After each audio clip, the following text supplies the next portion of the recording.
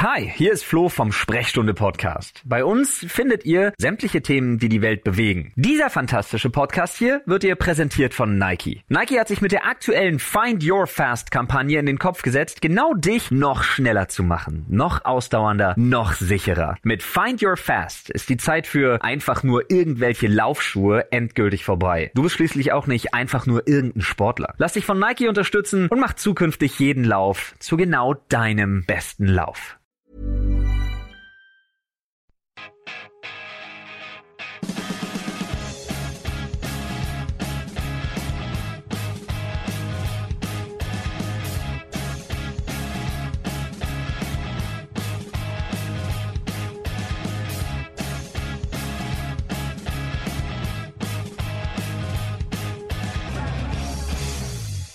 Welcome to the Chelsea FanCast, fueled by Guinness, powered by Celery, the show that loves a bit of wizardry.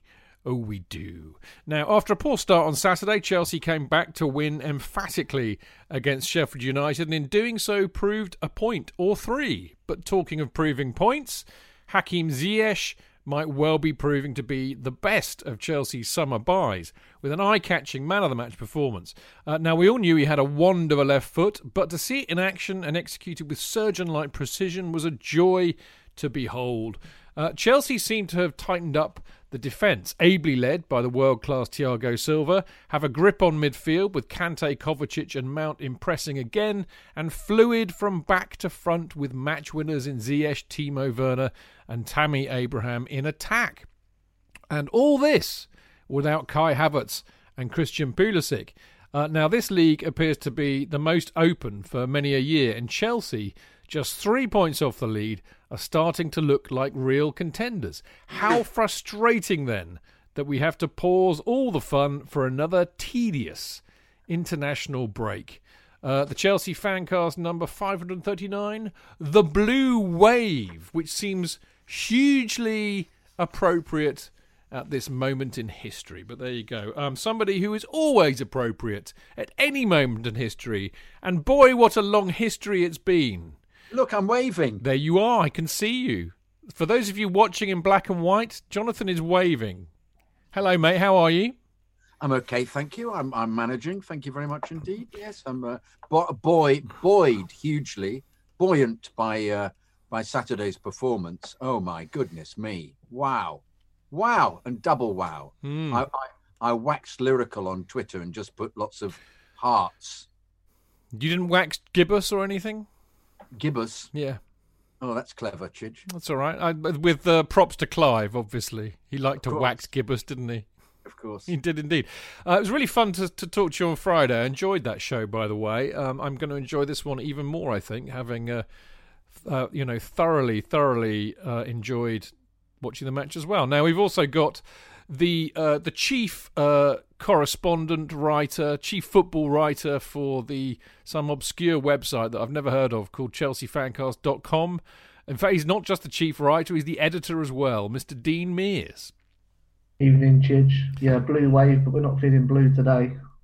No, aren't you? I'm always feeling blue, mate, in a good way.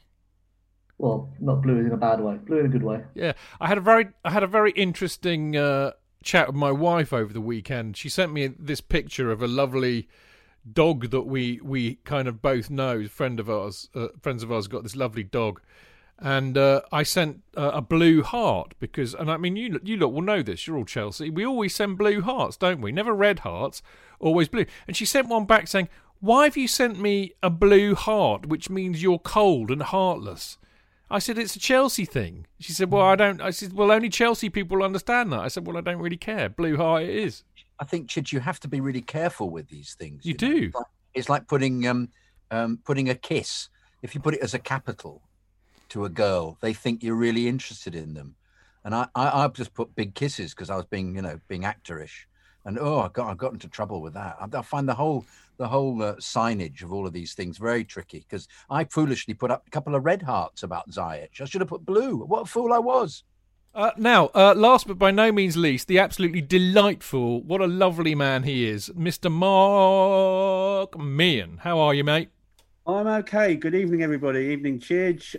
Thank God I'm useless at emojis. I've got no clue about all that sort of stuff. So there's no danger of me putting anything stupid up like that and making a mistake. And as the eternal optimist that I am, looking forward to what should be a good show this evening.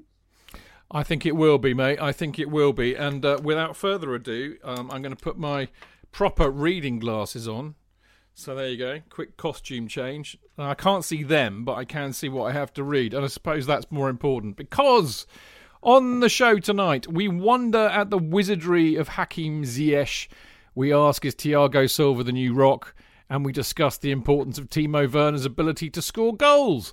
In part 2, we discuss the importance of Chelsea passing another test with an emphatic win. We ask, with Tammy, Reece and Mason all upping their game, is this the lesson that Fikayo Tomori and Callum Hudson-Odoi need? And with Chelsea playing with real menace and fluidity, are they genuine title contenders even in an open season? And will this momentum be checked by the international break and player fatigue? And in part 3, we've got a couple of really good emails to read out. We're going to check out the ups and downs of the Prem Predictions League.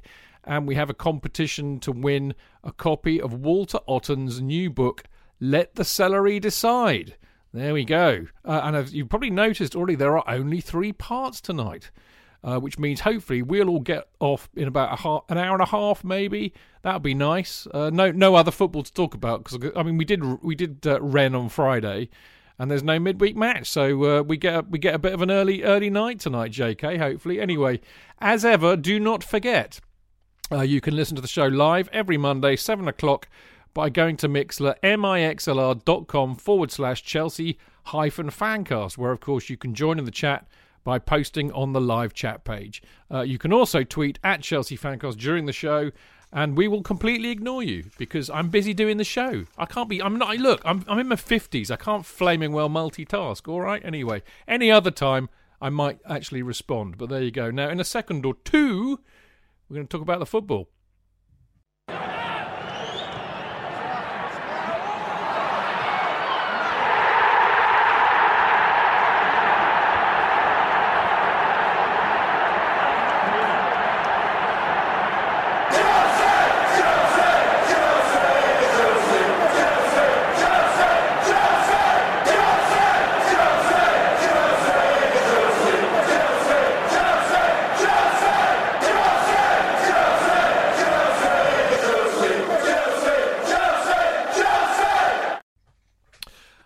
Well, there you go. I think, if we don't start talking about this tonight, we should give it all up right now, frankly. It was just so joyous. I'm just going to read you, because I love a stat. He lied. I'm going to read you a few stats, okay, about Hakim Ziyech. Clearly man of the match. Again, that's duh. 6 chances created. That's most by a player in a Premier League home game this season. 2 assists, most by a Chelsea player in a Premier League match in 2020-21. 59 passes, 3 attempts, joint second in the match. 4 fouls, 1, most in the match. 3 dribbles, not quite as many as I did, I have to be honest, but 3 dribbles, joint most in the game. Hakim Ziyech created 6 chances for Chelsea against Sheffield United, the most any Premier League player has created in a single home game this season. Jonathan, I have rarely seen you so effusive on Twitter about a player's performance. Yeah. I'm sorry, I thought it was remarkable. I think he's a remarkable player. And what I loved was the fact that the second goal in particular was this bizarre, hanging, dipping cross that was very similar to the corner he took that outfoxed Kepa in the Ajax game at home, where Kepa got covered with opprobrium and hatred for supposedly not blocking it, and then poor old what's his face, the goalkeeper, what was his name? Forgotten it already. He was talking about how good he was last on Friday's preview. Our chap who's replaced Henderson. What's his name? Ramsdale. Mr. Ramsdale. Ramsdale. Should have remembered. It's like Ramsbottom. I should have remembered. Wasn't he in the Norman Wisdom films? Mr. Ram. Oh, it was Grimsdale, wasn't it? It was Grimsdale. Mr. Grimsdale, Mr. Grimsdale. Mr. Grimsdale. Must be his cousin. Must be his cousin Ramsdale. Ramsbottom. Anything to do with sheep. Doesn't he run a chip shop? Ramsden. Clever. Ramsden's, yeah, like that. Clever. But and then of course he does exactly the same thing to Ramsdale, who just can't cope with it. And Chilwell dives in, strolls in, closes his eyes, it hits him on the thigh and goes in the goal. But some of those, I mean, it was just he has a kind of unique style. Prasanth on Twitter asked me, who does he compare to? Because I compared Havertz to Hudson, and I can honestly say, to me, Mark, I mean, I think you agree with me here. He doesn't actually compare with anybody. I've never seen anybody do that before. I've never seen anybody cross the ball with such brilliant accuracy and with these enormous. The ball dips on the goalkeeper, who then can't deal with it. Neither can the centre half. And clearly, this is what he did at Ajax, because he did it against us. And but he's also that wonderful piece of trickery he did when he stopped the ball and then just kicked it further ahead again, and they dragged it back and then went forwards again, which went the rounds on Twitter. Was wonderful skill at the time. I remember seeing it and thinking, this is a class act, this boy. So I'm afraid to me that was similar to Pat Nevin beating all those players in when was it, Mark? 80 November 83. Well remembered. I knew you'd remember. Fantastic. Absolutely similar. Where as a supporter you go, wow, we've got this man playing for us. This is a really star act. This is a star attraction, and he belongs to my team. He's playing for us, and he will absolutely set the place alight. And the thing to remember is it's not just him. We haven't just got Hazard playing for us and possibly Kante as the two world-class players. We've got several others, and this is just going to contribute to the excellence of the team, which, as we've said, isn't a finished product by any means. But think of the potential with this guy playing. Absolutely brilliant. You know, the thing that really just has astonished me, and I kind of said this during the match as well, in our lovely Discord group, actually. But it's so funny, isn't it, with Ziyech, because of course we bought him really early, didn't we? Way before the transfer window even opened. And then of course he got, he wasn't fit and all the rest of it, and so he's the last really to make an appearance in that kind of context. All the other people that we bought, and all this excitement about Werner being one of the best strikers in Germany, all this excitement about Havertz being one of the most talented young players in the Bundesliga. We've got all these wonderful players that have come in. He's kind of been under the wire, and yet, Dino, I think this kid is possibly the best of the lot. And who'd have thunk it? Who'd have thunk it? Yeah, you're right. He's not even really a kid, is he? Because he's 27. True enough. He's sort of at that, coming to that peak, and I think he's been underestimated all through his career because nobody's picked him up. And I'm so glad that we have, and we scouted him, because he's a magician. When he gets the ball, you're thinking something's going to happen now. He's going to put it across or play a pass, and we're going to have an opportunity to score. And he was, fantastic, and everything went through him. On Saturday, he had 82 touches, which was the same as Timo and Tammy combined. So you could see, they wanted to give him the ball because they knew it'd make something happen. And like JK said, when you got players all over the pitch that can make a difference, it makes it possible to defend against. Yeah, totally right. I mean, Mark, I don't know who it was. I've been so busy today, I've hardly kind of peeked at Twitter very much, but I'm aware of somebody, possibly somebody quite eminent, compared him. Said he was like a mixture between Fabregas and Hazard, which I thought was an interesting comparison. Now, I mean, actually, it's a real. Maybe we should do like a Chelsea kind of stats knowledge off between Mark Meehan and Kelvin Barker one day. But you two have. I wouldn't. It's like a Rizzler between the two of you. But you've certainly got one of the best Chelsea memories I've ever encountered. Where does Ziyech kind of rate for you? Who does he remind you of as a player? Ooh, I think Phil Driver. No, I think we've got a unique player potential on our hands here. Yeah. I saw the tweet today. Can't remember who put it up, And they said that he was a cross between sort of like Hazard and Fabregas. I think the thing he's got in common, as Dean made reference to, is his age. When Fabregas joined us at 27, same as Hakim has. So he's joined us at the right time of his career. But I just thought, whoa, what a player on Saturday. He only made his debut a couple of weeks ago. I think that's only his 4th game for us.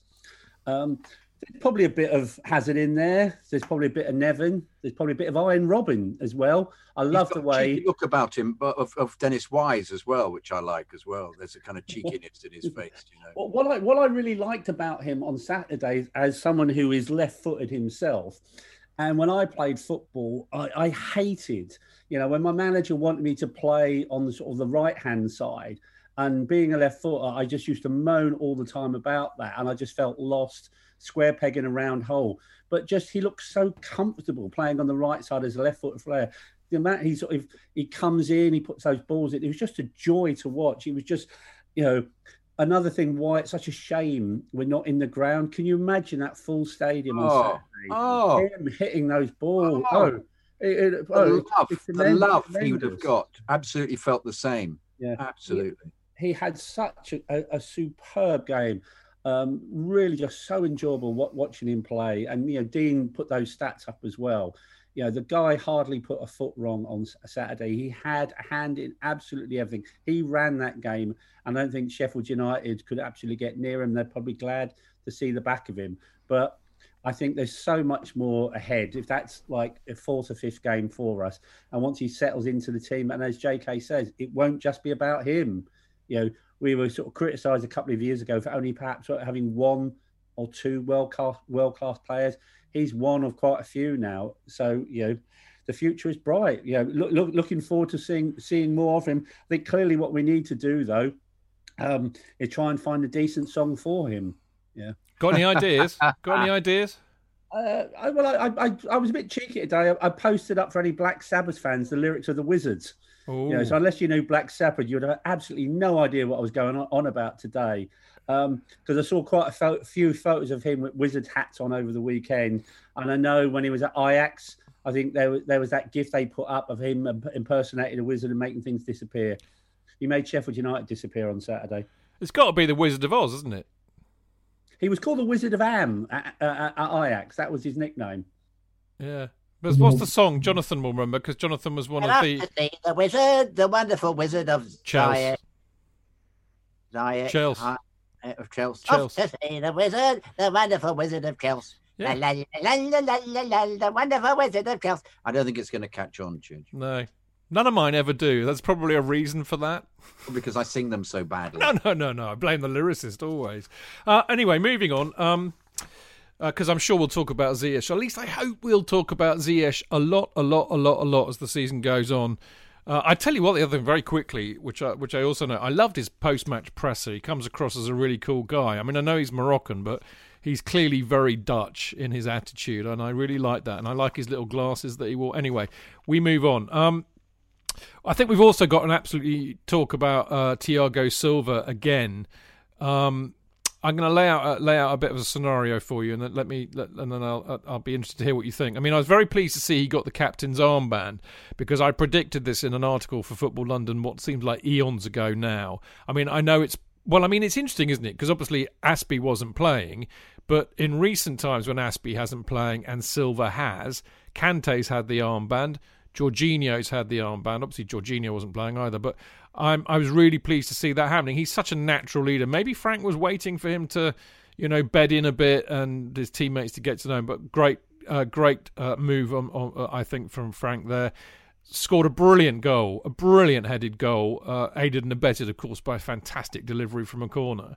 And actually, on that point, I think Chelsea are really improving on set pieces. I mean, that's now 6 goals from set pieces in 8 games this season, which is great.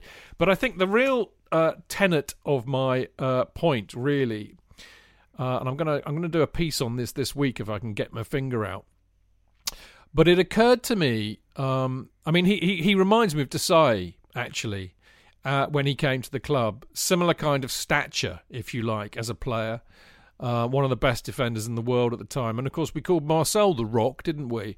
And Silva seems to have easily moved into this role. But, of course, the other thing about Desai was that, you know, he eased a very young John Terry into the future. So I'm wondering if that might hopefully have ramifications for Tomori, although there'll be more of that later. But what do you say to my comparison, JK, as Silva the Rock Part 2? I think he's better than Desai. Desai was pretty good, you know, when we got him, to be fair. Yeah. But I just think he seems to be more, he's cooler than Desai. I always got the impression that Desai was just got caught out of position from time to time, from my memory of it. I'd say I wasn't as knowledgeable then as I am now about what necessitates a decent defender. And I was always slightly disappointed by Desai. I know it sounds ridiculous. I think it was because the team wasn't doing as well as they should have been. So I find it difficult to make the comparison because to me, at the moment, Silva is magnificent. And it's just the little things he does. It's I always felt that Desai was a bit more hot-headed as well, which I'm not getting any evidence of at all with Silva. And I thought it was a very good. It was a very interesting thing for him to be given the captain's armband, which means his status within the team is now huge, and in a very short space of time. And I think that reveals a lot about him as a character. Got some breaking news. We need to get a breaking news sting that I can fire in when. Do you know? Remember? Breaking news. Remember? You see, this is what you should do with your spare time, mate. You got a bloody studio. Create some Chelsea FanCast stings. God damn it! Oh, I will for you. You will. No, you should. But no, there'll be things like that though. I don't care. The sillier the better. Okay. Jonathan, one of the many reasons I love you is your silliness. Never ever lose your silliness. Anyway, remember we used to have the news round music, didn't we, for our TV incarnation of the Fancast many years ago? We nicked that from news round. Anyway, we digress. Breaking news from Mixlr, the good denizens of Mixlr. This is genius. That's not what he says. This is my opinion of it. Planet Earth is blue. Silver machine. We've got a silver machine. We've got a silver machine. There we go. That's good. Yeah, isn't that good? Really good. We've got a silver machine. You could just do it for like an hour like they used to do at Stonehenge. Yeah, that is absolutely fantastic. Yeah. Wow.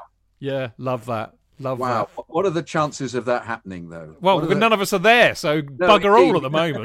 Bugger all. But I mean, ultimately, because it'll just be something like, Silver, Silver, or some Thiago Silva, Silver, Thiago. Yeah, completely inappropriate, and the brilliance of that is just that is so spot on. Hi ho, Thiago Silva, everywhere we go. Oh dear, we're 20 minutes in and it's already descended into chaos. I love it. Yeah, Mark, what do you think about the Desai? I mean, you two actually, because I mean, you know, you've been going forever. Dino's started going in the 90s, so the Desai thing might resonate with him. But Mark first. I always liked Desai as a centre half. I think the only criticism I'd make of him, he was a big game player. Yeah, he was absolutely brilliant in Champions League games. Sometimes when you go to Watford or Stoke City, he wasn't, shall we say, always as interested. I think I'd more compare Silva possibly to Ricky Carvalho. I see some Carvalho in Silva. I think the other thing I would say as well is if you watch Match of the Day on Saturday night, rather than The Rock, I love Jonathan Pearce's description of Silva. He called him the Emperor. Ooh. Yes, he did. I like that. I agree. Yes. He is the Emperor. Yes. Yeah. So, what, like Emperor Roscoe from Radio Luxembourg? No, nothing like him. Nothing like that. No. And again, when my kids were younger, I think they saw a Disney film called The Emperor's New Groove. You know, so I think love it. He's certainly got his groove on. I think the other thing I'd add about Silva, I think, if I remember rightly, both Dean and I at the start of the season tipped him as our Player of the Year. Yeah. And I think everything I've just seen in recent weeks, he's such a brilliant player. And even just walking onto the pitch, he looked captain-esque on Saturday. There was just something special about him. Yeah. And I don't know if you've seen it yet. There's a photo someone's put up, and the height he reaches, because he's not a big, he's not a big bloke. The height he reaches to reach that header, it's just almost speedy like in memory. The guy gets off the ground, as well, and he wins his head as well. And I think stats-wise, I don't think he put a foot wrong on Saturday. Yeah. Yeah. He's a clever player. He's just world class. Period. And what I love about him, Dean, and I really do want you to talk about my Desai and Silva comparison. What I really like about Silva, Dean, is that, like all really good players, world class players, it doesn't matter that he's 36 because he's got a yard in his head. And there was a lovely moment in the game. I think it might have been Brewster, but I could be wrong. But he just hunted him down because he knew that the ball was going to go there, and he set off. It was just brilliant. And that's Terry was like that, because JT was never quick. Never quick, but he would always get to the ball first because he had a yard in his head. So that's what I like about him. But is he was a sorry sight, Chidge, wasn't he? Was so completely. Brewster was a sorry sight. He was so completely under Silva's thumb. He was. It was just a poor boy. I don't have any sympathy for him. He left to go and join Liverpool. He only has himself to blame. Dino, is Silva the new Rock? What do you think? Well, for me, like Desai, I sort of got the end of his sort of career. It's only a couple of seasons that I sort of remember him, and I was only quite young. So, you can tell Silva's got that elite level sort of ability, that brain. That moment he spoke about is what I've written down about him. If that was Kurt Zouma, it would have been one of them like last ditch tackles that we all sort of love about him. But that's because he hasn't read that ball's going there and that's going to happen. He's always reacting to it. And when I was on the show at the end of last season, we spoke about selling all 4 central defenders. Yes. Good enough. And all of a sudden you're thinking, well, Kurt Zuma's actually good enough now. And Tomori could be good if he plays with Silva because he elevates everyone around him. I've heard his English is actually really coming on, and that's probably why the armbands. Yeah. I'd love to get a job teaching these foreign players English. It'd be great, wouldn't it? Listen, I've just had more breaking news from Mixlr. The Reverend Tony Glover is in Mixlr at the moment, which is brilliant. I love he's got the night off and he's still listening to the show live. You've got to love him for that. But it's a bit like when Tony says something, it's a bit like hearing a ghost, isn't it? Because it's like he's here, but he's not here. So it's coming from beyond the grave. Tony has said, I can't believe... I mean, I can't... I'm not going to do this in the voice of Tony, but I said, I can't believe I heard JK saying that. French World Cup winning captain, disappointing. Well, but I echo what Mark said, actually. I think Mark got it right. I think he disappeared from some of the more mundane games. Yes, I'm sorry. Yes, all right. He was wonderful winning for France, as was Leboeuf. But I preferred Leboeuf. I thought Leboeuf was there was a madness about Leboeuf. He could make the odd rick, but I liked his energy. I liked his shooting from the edge of the area. If you'd said to me he's similar to Leboeuf, I'd have to say no, he isn't. But Leboeuf did it for me as a player for Chelsea. I thought he was brilliant. Have I told you my Leboeuf story? No, tell me now. Do you want? Okay. You might remember Michael Roban. It's before your time, but dear old Michael from LA, great mate, has been on the show a few times. I used to call him our LA correspondent of the Chelsea FanCast, but he met Frank Leboeuf because, of course, Frank's in films now, and Michael's a film producer. And Michael phoned me up to tell me he was going to meet Frank in a restaurant in LA to talk about some movie. And I said, Michael, I will never speak to you again if, when Frank walks into the restaurant, you don't stand up and go, he's here, he's there, we're not allowed to swear, Frank Leboeuf. Anyway, and he did, because Michael's like that, and Frank absolutely loved it. Cutting a long story short, Michael kind of helped me to set up a meeting with Frank at Stamford Bridge, and so I had his number and stuff, and I rang him, and I got his answer machine. Anyway, I'm driving in the car with my good lady wife, who, whenever I drove with her, would never let me go anywhere near my phone. She's very legal, as my wife. And anyway, the phone rings, and it's Frank Leboeuf on the phone. I didn't know this at the time, and she was like, obviously a bit taken aback, and she looks at me, and she just looked at me and says, I got fucking Frank Leboeuf on the phone. Yes, and she was completely gobsmacked, because at least she knew who he was, which I was impressed by. Mark, you've got your hand up very diligently. I have. I've got a Frank Leboeuf story for you as Good. well. Love a Frank Leboeuf story. Yeah, I don't know if I've told you this one before, Chidge. I think if you can remember at the time, probably the last days of Vialli, and Vialli was very keen to sign Gareth Southgate, potentially as a replacement of Frank Leboeuf. Well, obviously that didn't happen, and Vialli didn't sign Bogard, someone else did, and obviously that's all of Gianluca Vialli. But at the end of each training session, they used to have a penalty shootout, and they'd split into sides.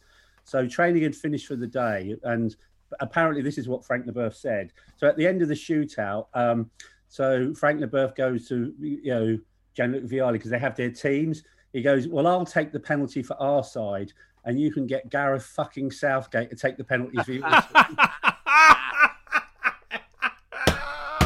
Oh, Mark, that is quality. That's quality. Right.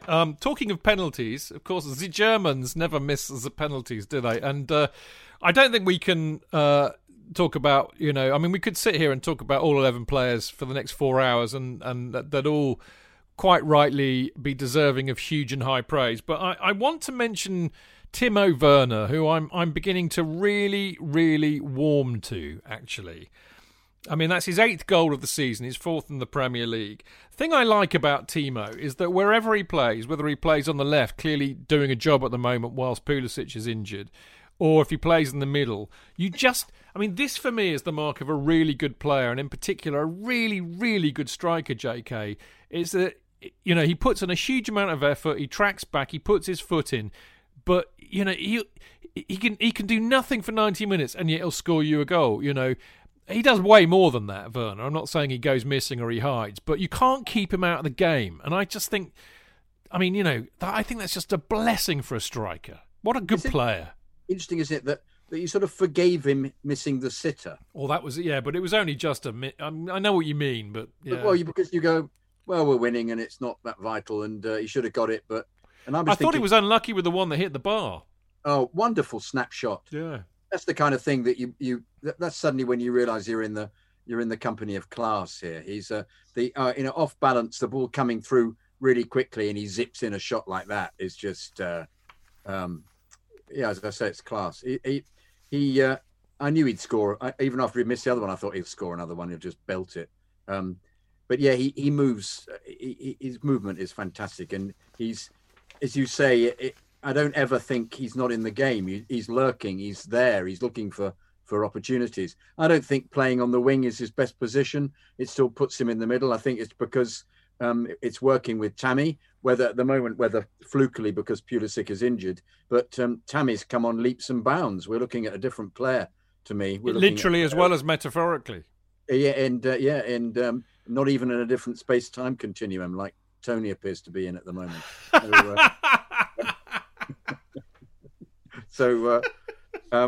I'm once again, we've got another world-class player, so he's going to get you something from nothing. The one that hit the bar was something from nothing. You just think, wow, what a goal that would have been. And it's a snapshot and it's a half chance and he almost put it away. So these purchases are just phenomenal. And poor old Pulisic, who was possibly, had been coming into his best form, has got a dodgy hamstring. We're not missing it though, but bloody hell, can you get back, please, to give us that option as well? Because, dear. I think Werner's. I don't know if it's not his best position. I know in Germany he played as much on the wing as he did in the middle, and he was as effective at scoring. I think this underlines the point. You go and look at the stats. He's as effective scoring from wide as he is in the middle. I just think he's a great player, Dean. The more I see of him, the more I really warmed. He's a busy striker. I like it. Yeah, I was just sort of looking through sort of the notes I made of the game when I was watching it, and I haven't mentioned Werner at all. And I think that's because, you just got to come to expect that he's going to be involved, and, that's what he does. He gets chances and he scores goals. As you said, in Germany, he did play off the left. I think when you've got a centre forward that plays like Tammy's been playing, he's just as good on the left. I think when the striker doesn't do that sort of job that Tammy's been doing, he's largely left out of the game, and you probably prefer someone like Pulisic out there. But any way you put him in that front three at some point in the game, there's going to be a chance that he's going to score a goal or make something happen for the team. And another world-class talent, another potential dangerous player that the opposition have to worry about, and we can get goals from all over the pitch. And I predict him to be top scorer because he's going to score bad for the goal. I think he's going to get 20 minimum this season, Mark. He's got that kind of smell about him, if you know what I mean. I agree. He's got 8 goals already. We're only a short way through the season. Whether he plays down the middle, plays down the left, I just think he contributes so much. I know we're making comparisons tonight. There's a bit of Crespo in him for me as well. He just does so much off the ball. If you were in the stadium, you'd watch him for 90 minutes as a striker just to see how he performs. And then he just pops up, and with a goal as well. What an acquisition! And I know we're going to talk about Tammy later, but actually, him and Tammy up front together, that is working really well as a partnership. The last few games together, it's been really good watching those two together. They're bringing out the best of each other as well. Yeah, I totally agree with that, actually. And I mean, we will talk about Tammy later, but I just think his...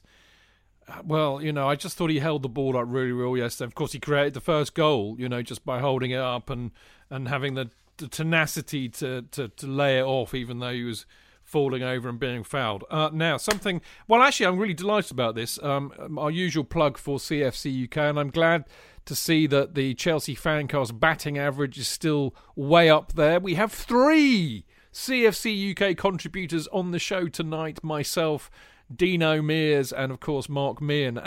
Every time we plug it, there's nearly always 2 or 3. I've got a secret to share with you two, actually. You've done it on time. No, I haven't written it yet. But I have. I sat on the bog steaming in more ways than one a few weeks ago, and I've gotten to the... What? Dissension in the ranks, thank you. That was a good pun, I thought. Anyway, I sat on the Kazi steaming about... I was listening to Talk Sport, and I'll prove it to you. That's my CFC UK. You can't really see it because the screen's got... well, there we go.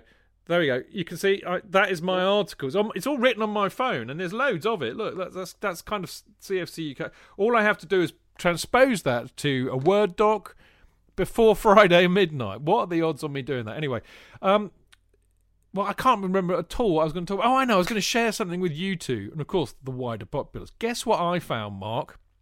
I know that you're a bit of an archivist. Guess what I found when I was hunting around, fannying about, going down the wormhole with a few kind of old external hard drives that are about my office?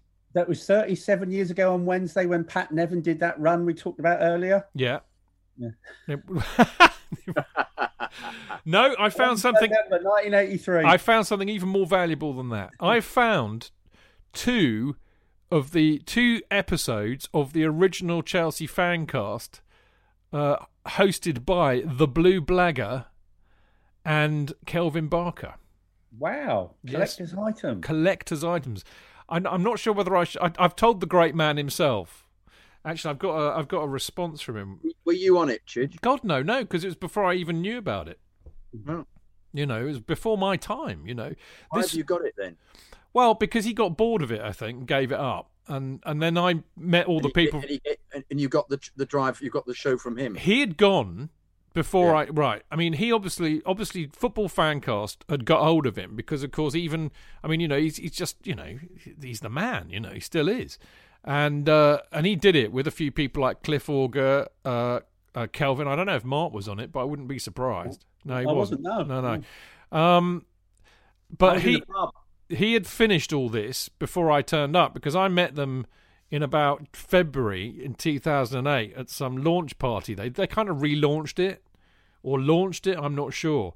And I asked them what they did. I got talking to them and I asked them what they did, and they said, they've got a website and they do lots of podcasts for each club. And I said, have you got one for Chelsea? And they said, well, not at the moment. We did have, but the bloke's given it up. I didn't know it was DJ at the time.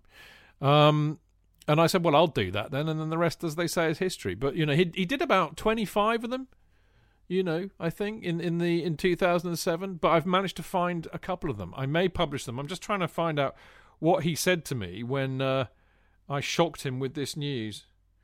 But I don't understand. How did they end up in your because I think Football Fancast gave a few to me. Right. But I can't remember why, but I just got a few of them anyway. I told him the great news, and do you know what he said? Well, he said, "Any good?" I can't not answering that. Anyway, we digress. CFC UK, as you know, the entire universe's best fanzine ever. There will be a new one coming shortly because, as me, Dean and Mark all know, that we've got to do our articles this week. These two have probably already done theirs. I've got to do mine before Friday. Oh. No? Oh, good on you, Mark. Should I race you to the midnight deadline? Oh yeah, I'm usually one of the last, and DJ's usually sort of messaging me friendly on a Friday saying, "Are you going to do your article? Don't worry if you're not." And I will say, "Yeah, working on it. I'll have it with you by midnight." Yeah, I might go a bit left field again. I'm researching one about an Aboriginal teenager called Buddy Newchurch that came to play for Chelsea in the early 1970s, and whether or not my research will fill up a couple of pages. Yeah.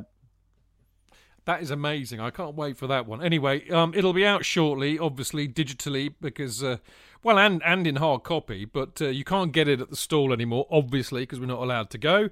But do not worry. You can either subscribe digitally online at cfcuk.net, or if you want the hard copy, just email cfcuk@gate17.co.uk and you can subscribe, or you can buy an individual one at £2, including first class postal delivery, and you can pay by PayPal. So it's very, very easy. I recommend you do it, and do it now. Now, we will be back in a minute. We're going to talk in part 2 more about the Chelsea-Sheffield United game, including the fact that it was a great match, basically, and we've already mentioned Tammy. We'll talk about that. We're going to ask whether we're contenders for the title, because I think this is a rather interesting season, and also I'm going to moan about the international break. See you in a minute. Das Leben kann hektisch sein. Warum nicht dem Alltag entfliehen und in die magische Welt von Evermerge eintauchen? Evermerge ist ein magisches Land, das mit jeder Entdeckung größer und besser wird. Werde ein Merge Master. Baue und sammle einzigartige Gegenstände oder verschönere deine eigene wundersame Welt. Im Land von Evermerge gibt es immer etwas zu tun. Evermerge. Jetzt kostenlos im App Store herunterladen.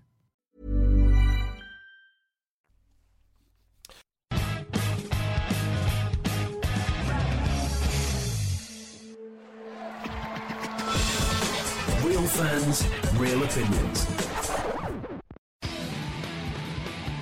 I'm Jason Cundy, and you're listening to Chidge and the boys on the Chelsea Football Fancast.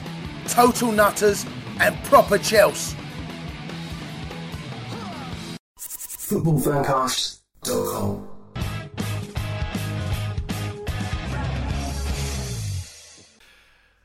Right, welcome back. This is Stamford Chidge and the Chelsea Fancast with, of course, as ever, Mr. Jonathan Kidd. Hooray! Hurrah! Huzzah! Lovely to be here. Lovely to see you. And, of course, the wonderful, the chief editor and football writer for the ChelseaFancast.com website, Mr. Dean Mears, and published author, I should add. Evening, Chidge. Evening, everyone. Good to see you, mate. And another published author of so many books. I don't think I have enough time to reel them all out, but I think the Eddie McCready one is the one that Mark will be long remembered for. Mark Meehan. Yes, good evening. Glad to be riding the blue wave tonight. Oh, very good, like that. Yes, of course, because this show tonight is called The Blue Wave, because I believe we are on the upward, not the crest of it yet, but we're getting there. Anyway, as I was saying a minute ago before the break, I think we just should revel in this. I mean, one of the things that I really, as you know, and I said this on Friday on our preview show, I then said it on Talk Sport to Adam, what's his name, and Mickey Gray.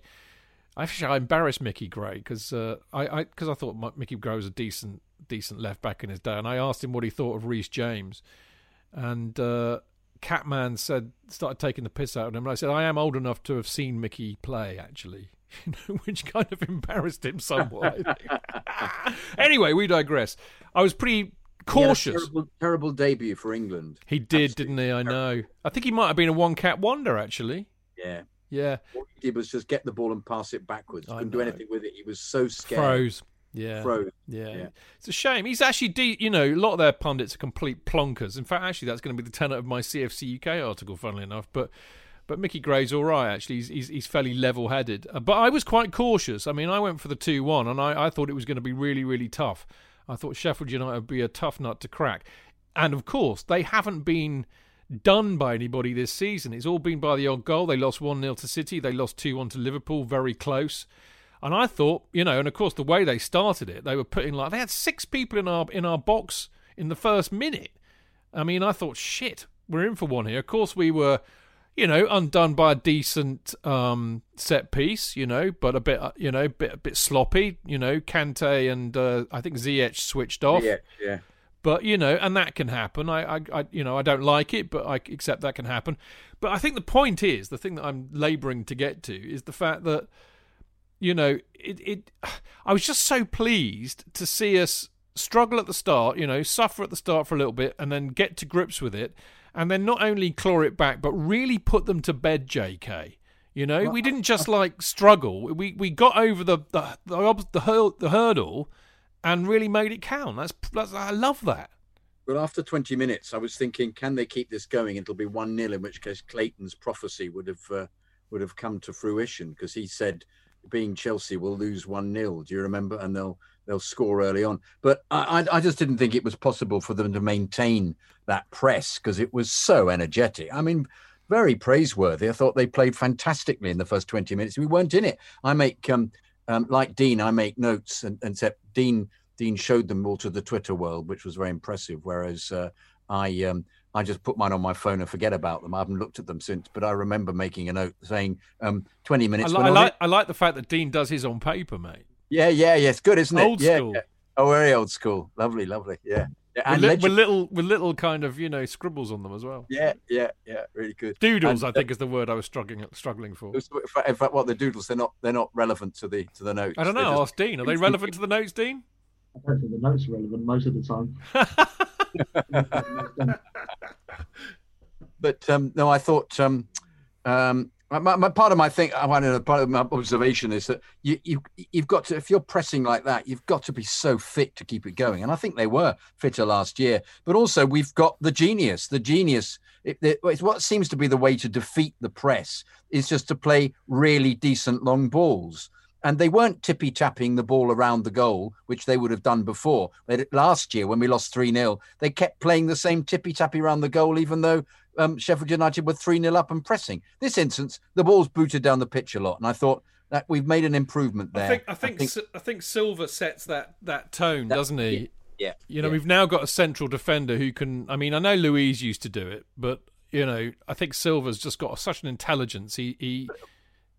He also the balls from left to right from both Reece and from Chilwell and Mount are completely magnificent and spread the play so brilliantly. And we haven't mentioned Chilwell in this because we're going to talk about Reece James as well. But I think Chilwell has just been absolutely brilliant as well. It's another person who is absolutely top of his game and is part of the brilliant setup again. But no, after the first the goal relaxed everybody as well.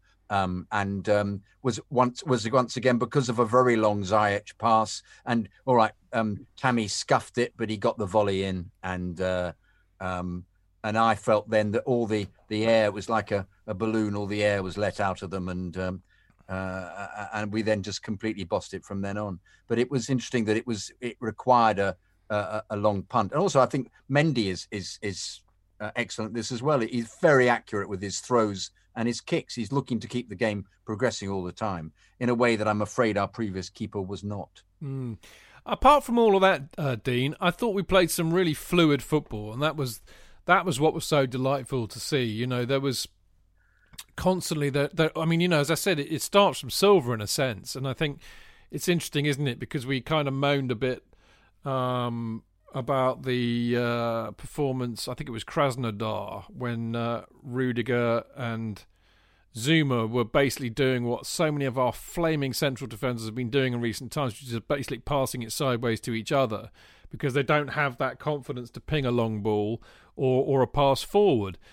And I think, Silva, for all his great defensive qualities, is making such a difference for us going forward. So he's every time he's got the ball, he's looking to go forward with an incisive movement. Mount playing in the 4-3-3. Again, I think that makes such a huge difference. His energy, always looking to go forward, has the ability to go short and long. I mean, I know it's an old cliche, but they look like a side with forward momentum in more ways than one at the moment, and it's really added to the fluidity, I think.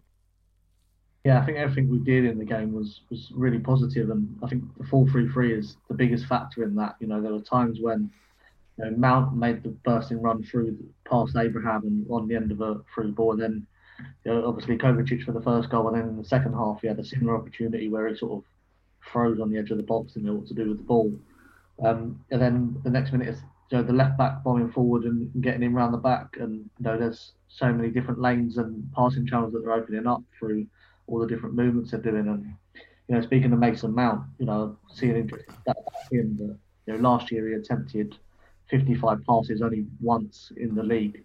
The last 3 games he's averaged over 70. Yeah, really showing his class and getting on the ball and how important he is to what we're doing. Yeah, it's absolutely key. I mean, we've been saying it, you've been saying it, I've been saying it, we've all been saying it. But I think this could be the position to make his own, really. Interesting thing, Mark, on the other side to Mount, we had Kovacic, who I think was really poor for the first kind of 20 minutes. But actually, once the rust came off him, I think he really settled into it. Because we were all talking beforehand about, Kante and Mount, obviously, no-brainer. Is it going to be Jorginho or Kovacic? Frank went Kovacic. And as I said, ultimately, I don't think he let him down. And it proves that he can also do a job there when Havertz isn't playing. Not as creative as Havertz, obviously, but he can do a job. No, I would agree. And I think when we talked on the FanCast before about picking who would be that 3 in midfield, we know what, and I know what my favourite 3 is, but we said in the event of one of them missing, Kovacic would step in and be a worthy addition to the team. I agree. Bit slow start, but I thought he had a good game. I don't think anyone, probably had a bad game. It was such a good team performance on Saturday. I think this is a sort of game, wherever you are as a Chelsea fan, you could not enjoy that game on Saturday. JK mentioned Chilwell. Never mind Chilwell's defensive work. He could have had a hat-trick. Never mind the goal he scored. He had chances in that first half, and that's, a fullback getting forward, Reece James crosses, how we were up front midfield. Such a good team performance. You would have to be sort of like Mr. Picky, like the pickiest person from Pickville, to really find fault on anything that we did on Saturday. And I think, just walk around, with a smile on your faces, because that was a really, really good performance. I know we're going to talk about Prem predictions, and I'm having a mare on that lately. I went for 4-0 before the game on Saturday. I just thought, do you know what? The way we're playing at the moment, this is the sort of result we should get. Bit nervy when they got that one back in that first 10 minutes where they were battering us. But as JK said, once we got the goal back in, we could have got a lot more than 4. It was such a good team performance. I think we were chatting before we came on air, and you could either choose either Everton game, the last game before lockdown last season, when that team was really coming together. We beat Everton 4-0, or go back to when Conte was manager and that performance we put in, under Conte, when we absolutely put Everton out of sight.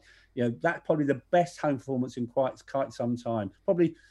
It probably might shade the 4-0 Everton, and probably Frank's best home performance as manager. It was that good, I thought. Yeah, I wouldn't disagree with that.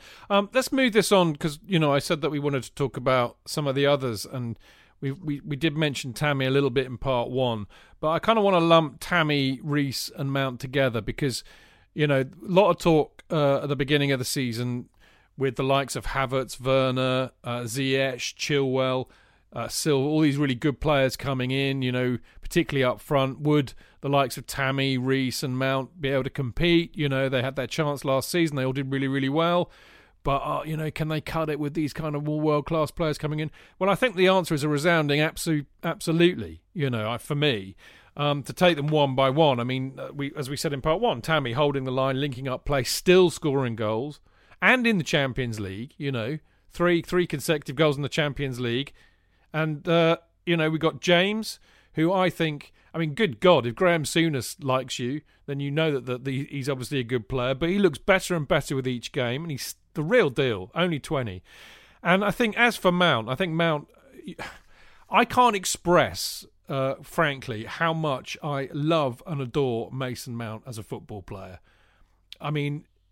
Even when he was at Derby, and I never really watch anybody other than Chelsea, but I did take an interest in Derby because Frank was managing them and because Mount had gone there. I hadn't seen a lot of Mount at youth level, but I thought what a player he was for Derby. He was fantastic last season, and I think he's just getting better and better and better. And as Mark said, in the right position, I think he's coming into his own. But I think if you were going to sum him up, actually, I'd say this change to kind of being a more industrious, if you like, number 8 is really helping, because he's got so much energy and intelligence, drops deep, helps in the build-up, switches the play, lots of long balls that we were talking about. It's his work off the ball and defensively, which I think is as outstanding, Dean, as his attacking play, which we all know about. Yeah, Mason's a superb player, and I don't really understand why people don't like him. If he wasn't playing for Chelsea, he'd be every top club would be after him. He would be the front of every manager's wish list, because he's one of them players that while he is fantastic in that midfield three, if you need someone to play on the wing, if you need someone to play as a 10, you need someone to play a bit deeper, he can do multiple jobs at a very high level. And he's one of our own to come through the academy. We'd probably spend 50, 60 million on him, as we would Reece James. They're going to be world-class talents in the future. They're fantastic right now. But, just having that Chelsea connection to them as well, I think that makes their value even greater. Yeah, it does. JK, I kind of very rudely put my hand up as you were about to say something a minute ago. Oh, God, I've forgotten. Well, I haven't. I've just been theatrical. I just want to say, I thought that what I love about Mount is that he represents so many qualities that, as a supporter, I already love because of his effort and his constant running, which is something that I've always approved of all through the years. And the other fact about him is he's really skillful and has an excellent shot, and is a terrific footballer. So you've got all those things together. So you've got an absolutely excellent package there for me. And he has qualities that some of the others don't have, which make the team work so excellently.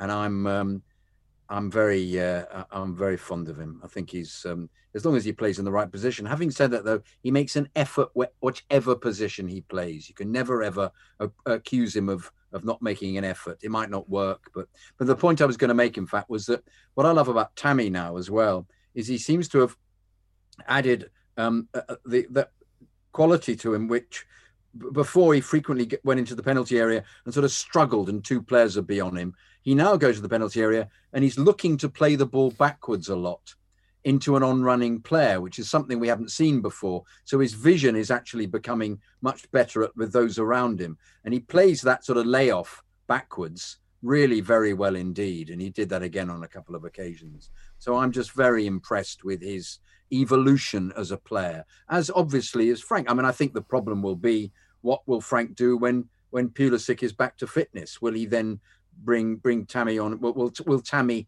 lose his place merely because Werner is the better player at the moment? Very different player, but you think you're going to get a goal every time from Werner. I don't know. It's tricky he's not going to not pick Werner, really. That's the point. Well, he nearly did against Burnley. So he was going to rest him, wasn't he? Really? But, I think, I'll get into that in a minute, actually, later, because I want to talk about player fatigue, and that kind of comes in with the international break. But Dino, you wanted to say something?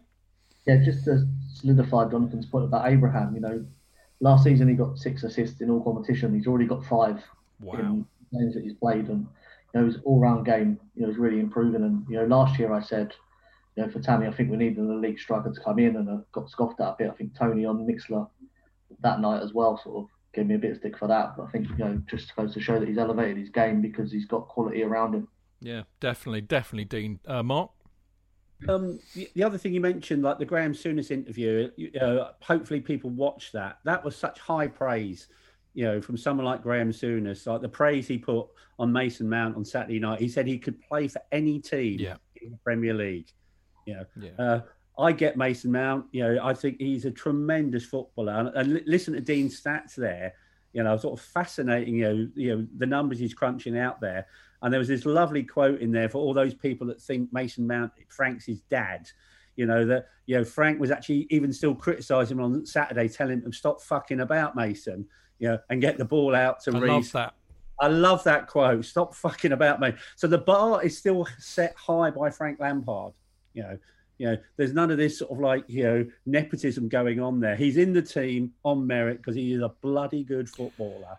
We don't go to the training ground. We don't see what Frank sees, but we see it when he turns out on the pitch, certainly. And I thought Mason had a fine game again on Saturday. And I think, and it's not a criticism of Ashley Cole. I thought it was a shame it came up, when Ashley Cole mentioned that.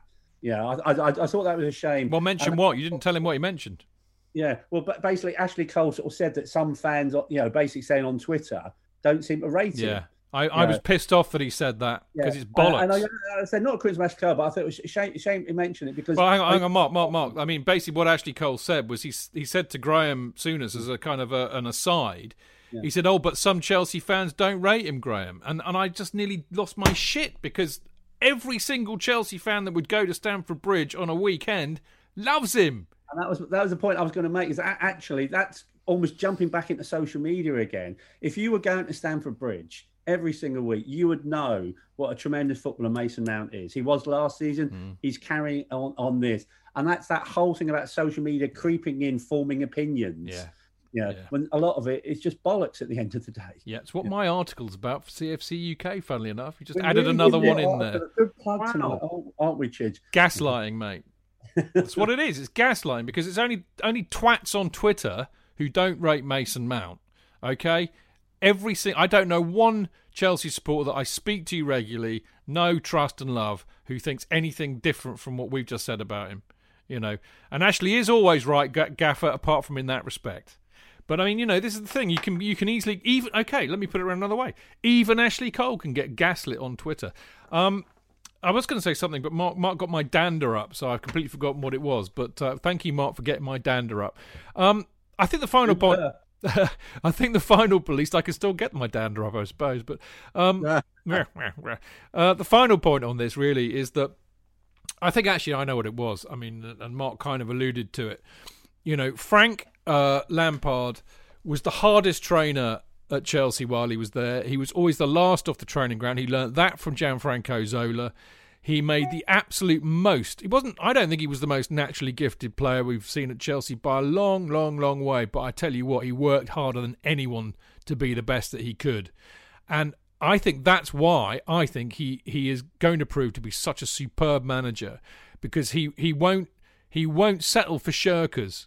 If you've got a player there who's got supreme talent, he will encourage that talent and nurture that talent, but he'll make them work hard to make it even better. He won't be like Glenn Hoddle, who will just go, yeah, well, you'll never be as good as me.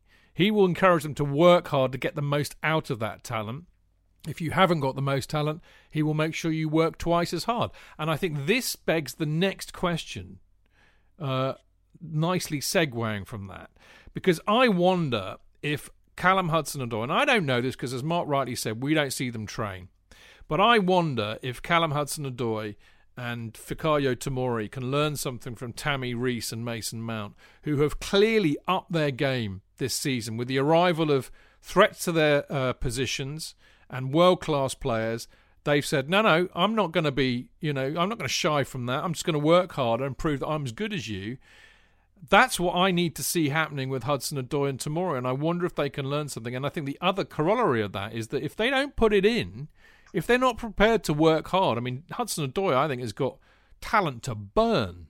But if he doesn't put the work in, he's not going to play. And I mean, Lord only knows what's happening with Tomori. Who would like to take that one? First come, first served. Mark. Yep, I'd agree. I think Callum Hudson-Odoi, tremendous talent, absolutely tremendous footballer, but the but is still there. Yeah. And Tomori, it's a more trickier one. The guy must have done something wrong, because I don't, other than one game last season, and even when he's made appearances this season, I don't ever call him actually putting a foot wrong and having a bad game. So, yeah, there must be something that we don't see. Yeah, and Frank is the boss at the end of the day, and it could be the training, Mark. That's the point. That's what I said. It must be something we don't see. It must be something on the training ground. Although, obviously, the recent apology they've issued today probably doesn't help either of their situations. You know, But that was a while ago, wasn't it? Yeah, having fallen foul of the COVID rules once, Callum Hudson-Odoi apologising again. You know, it's these silly mistakes that can just, if you're in management, just probably just piss Frank Lampard off and just reinforce, why they're not in the first 11 at the moment. There's probably a bit of growing up they might need to do off the pitch as well. But Tomori I do struggle with, because don't get me wrong, I think Zuma is playing really well beside Silva. But of all the 4 defenders at the start of the season, I was delighted when Tomori was staying, because I think long term, he could be, the defender for our back 4 along Silva, but he's just not getting a game at the moment. So it must be something on the training ground. Yeah, it's interesting, isn't it? I'm going to move this on because, I don't want to hex this or anything. In fact, you might find out that I'm not going to hex it either. But, currently, we're sitting 5th in the league. We've won 4, drawn 3, and lost only once to Liverpool. We're the top goal scorers with 20. We've got the equal best goal difference of plus 10. We're 3 points behind the leaders Leicester and only 2 points behind Liverpool. We're unbeaten in 8 or 11 if you don't count being knocked out on penalties by Spurs. And I'm with Mourinho on that. Losing to penalties doesn't count. The other interesting thing is that in the league currently, I mean, I know we've only played 8 games. We're a long way. It's hardly just started, really. Not even a quarter of the way through the season. But 8 points. There's only 8 points between leaders Leicester in first and Leeds, I think, in 15th. It might even be Brighton. No, it's Leeds in 15th. Which tells me, JK, this is possibly going to be the most open season we've seen in the Premier League for donkey's years, or things will just get back to normal and level out. I think it might be the former, because I think the fundamental change that we've seen this season is the impact of not having crowds there to G the team up, and also the impact that has on referees. Isn't it noticeable how few penalties Man United have had at Old Trafford, for example? I still think the refereeing is naive, and I still think VAR is... It's absolutely shocking, but they're not getting swayed by the crowd. No, but they're also still guilty of all the errors they make. I'm watching Moss, bless his cotton socks, who tries as hard as he possibly can and appears to actually consult the linesman, which made me shake in disbelief. He's just not up with play enough. But do you think it's going to be a more open season? I didn't answer your question. No, I think that's why I asked it again. We're going to run away with it. Seriously? Yeah. Fucking hell, really? Yeah. Why? I love him. It's brilliant. Tell me why. Because we're fantastic. we're going to get more and more fantastic. And I wouldn't be surprised if they buy Rice at Christmas, in which case they'll have an even better team. I just think that he's made a decision, Abramovich, to make them into an elite club again. And they will become, the signs are there, they're going to be an elite club. And they will beat everybody. And I just think they'll just run away. I think it'll be evens, all right, with other clubs. But I honestly think I can't see them having a blip or a bad run. I can't see it. They're just getting better and better. And if you've got players as good as this who are going to come into form, they'll just win. I prophesied I got 4-1, Mark. I said 4-1 the other day, because I look at them and just go, they're going to keep scoring. They can't not score. I can't see anybody holding them. If Frank doesn't, as he did with United, he made a deliberate attempt to not actually attack very much and just play one specific style. If now that they've got this right, I can't see many teams just coping with them. So I have huge belief in the season. I think we're going to just boss it. But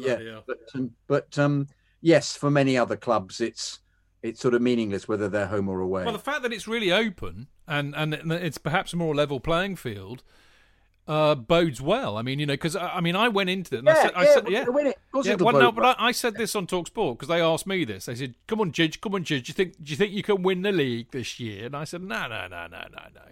I said, you don't make up that kind of, difference between last season, in a season, i.e. however many points we were behind Liverpool. But I'm beginning to question that after the performance on Saturday, and I think one of the reasons why I'm questioning it is because it is such an open season, I think. And not only that, I think Liverpool have got, Van Dijk's injury is enormous. Totally. Enormous. He's a terrific player. And City's just haven't got their mojo. No. Well, that's why they've got Gabriel back now, who's obviously... But they're missing players, mate, as well. And I agree with you. Yeah. I mean, I just think it's open. I mean, Dean, one thing that is occurring to me, actually, about this Chelsea side, I love I love JK's optimism here, but why not? I think we are developing into a great team. But the thing that intrigues me is we've talked about this as well, on and off, that, things go in cycles, don't they? And Liverpool, in a sense, set the benchmark for the last few years. And that was really built on having a great goalkeeper, obviously, a superb centre-back, Van Dijk, but also two brilliant young, full-backs who can rampage down the left and the right. And, of course, this much-vaunted three-man attack that all seemed to be, they didn't have a proper centre-forward, but they were all interchangeable, Mane, Salah and Firmino. And then you look at what we've got, and we seem to have got a really good goalkeeper, a really good centre-back who's world-class. We've got two young, rampaging full-backs who can do a huge amount of damage. We've got three interchangeable, high-quality strikers, but we've got something else as well. We've got Mason Mount and we've got Kai Havertz. So we seem to be taking that Liverpool model and pushing it on a bit. Yeah, I mean, there's quality all over the pitch, and like you said, this is the first season sort of like this in history. The way no fans, and last season was already sewn up before the football stopped. Really, Liverpool had the league sewn up. This year, like you said, it's wide open. And I've been listening to the boys on London is Blue, and there's a little saying they've got going on which I'm on board with, and it's why not us? Why not us? Because any team can win this league this year. Liverpool, Man City, even Tottenham, disgusting to say it. But, I love it. There's enough talent there, like JK said, every week they're going to play, they're going to score. I think it's really interesting, Dean, and I think Mark will have something to say about this. I'm brilliant what you said, and I mean, JK is a wonderful national treasure of a loon. So his unpredictability and flip floppery is legion. But I love what he said. You know me. I'm a bit more strategic and level-headed about things. To my shame, really, because it takes the emotion out of it, and the game is emotional. Mark, I suspect, is a little bit like me. But those of us who've been around long enough might be a bit more cautious. But actually, bollocks to that. I think there's a really good point to be made there. Why not us indeed, Mark? You know me, I'm an optimist. You are. This is true. I in my Prem predictions, I've done a Mark Lawrenson and predicted us to win every game this season. Which probably accounts for what you're going to talk about later. But why not? We're 9-1 at the bookies to win. This is a mad season.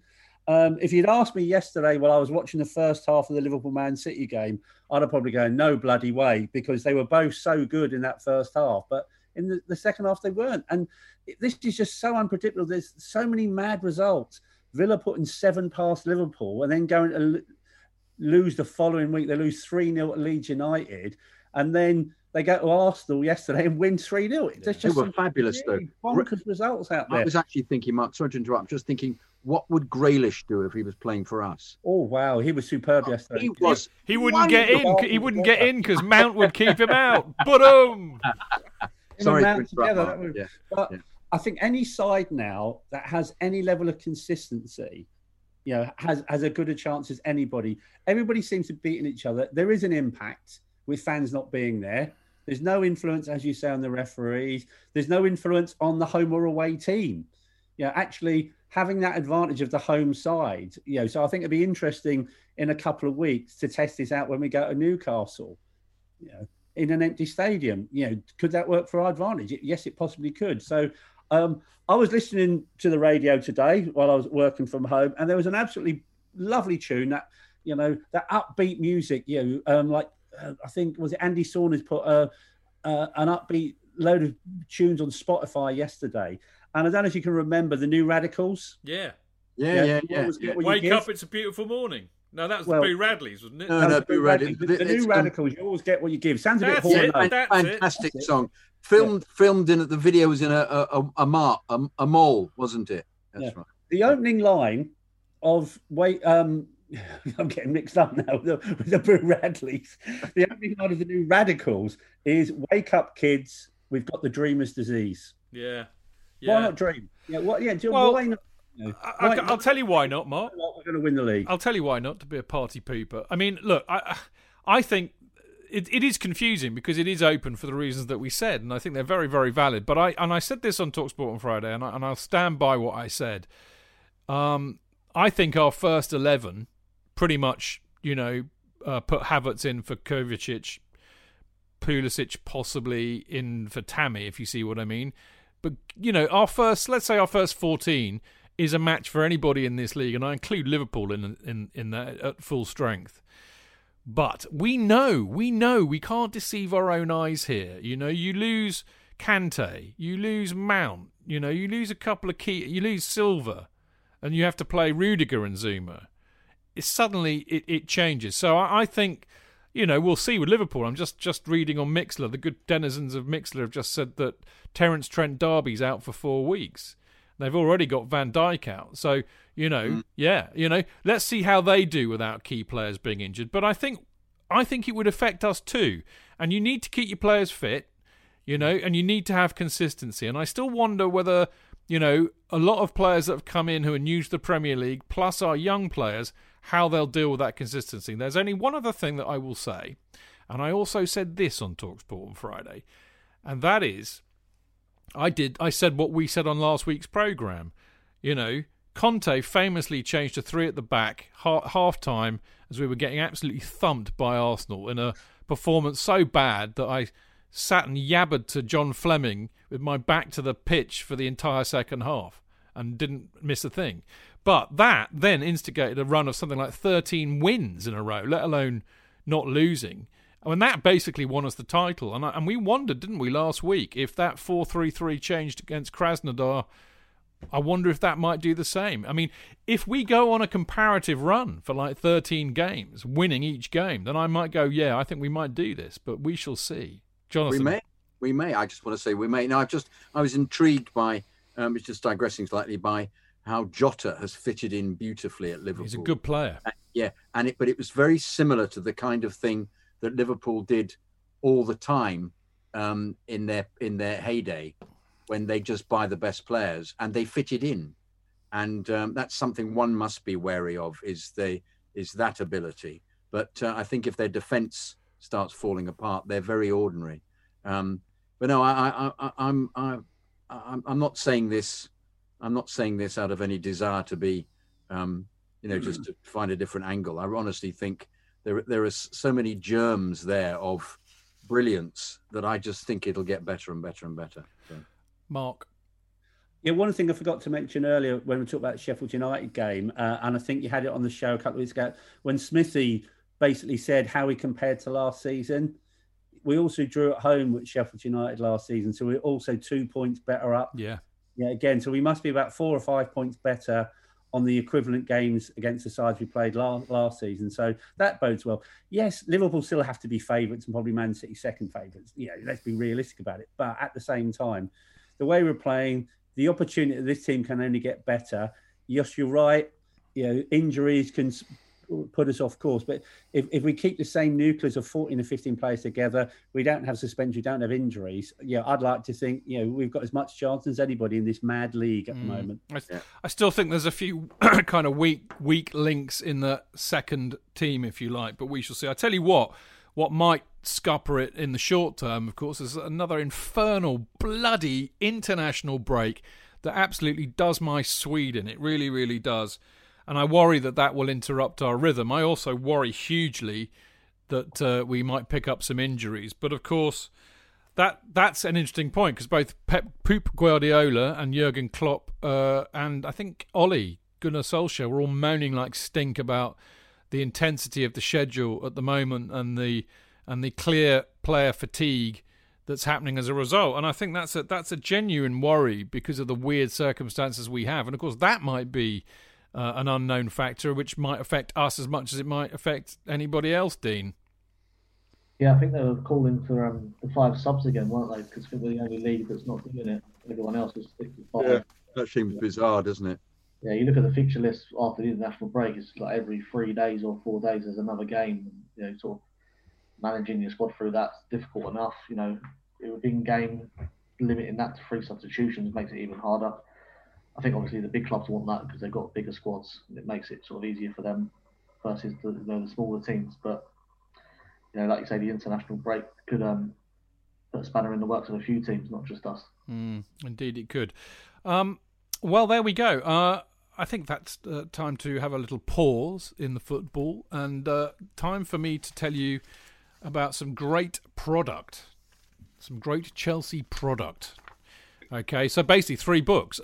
First of which, of course, is Tales of the Chelsea Unexpected by Dave Johnson, who is Mr. At Only a Pound, and Neil Smith, who's an absolute legend at Smithy East End, where they talk about 40 amazing Chelsea matches against 31 different teams and a series of outcomes, scores and subsequent events that nobody could ever have predicted. And that is available worldwide via Amazon, priced £8.95 for the paperback and £2.95 on Kindle. Our old mate Chelsea Chadder, he's got a book out as well, the Ultimate Chelsea Quiz Book, which is 1,905 questions to test your knowledge on Chelsea, and that is £6.95 for the paperback, and that's also available worldwide via Amazon.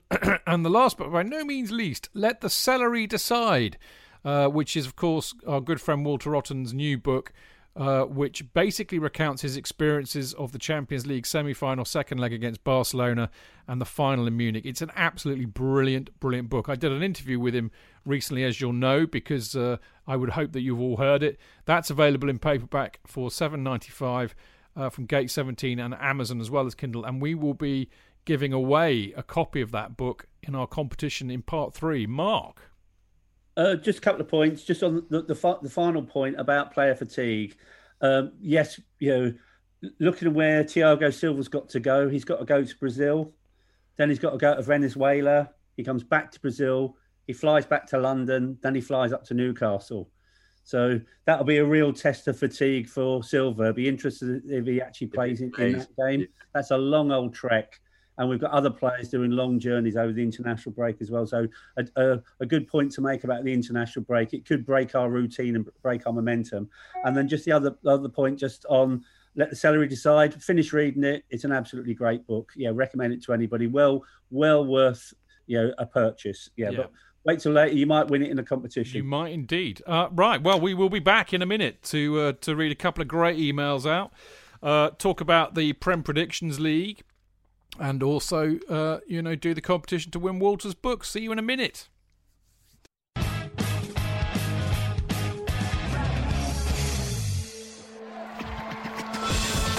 Real fans, real opinions.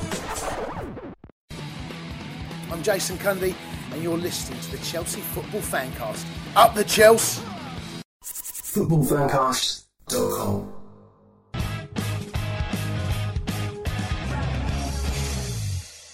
Right, welcome back. This is the Chelsea Fancast with me, Stamford Chidge, and him over there, Mr. Jonathan Kidd. Hooray! And him down there on the left, Mr. Dean Mears. Amen. And last but by no means least, he's underneath me. It's a bit like that Ronnie Barker, Ronnie Corbett, John Cleese gag, isn't it? But he's kind of below me on the screen, but I look up to Mark Meehan because he is a legend. Good evening, Chid. Good evening, everybody. We're going to win the league. We are. Right, now, JK, we have 2 emails this week, but they are both beautiful. Oh, lovely. Shall I read one? I think that'd be lovely. Oh, thank you. Jake Aldridge. Hey, guys. Hope you're all keeping well during this difficult time. Thank you very much. We are. First off, how good is Hakim Ziyech? That left foot would scare the shit out of me if he was playing against us. He also makes such a menace of himself by randomly popping up on all their areas of the pitch. It's like he has a free role in there, and I think a couple of others do as well to an extent.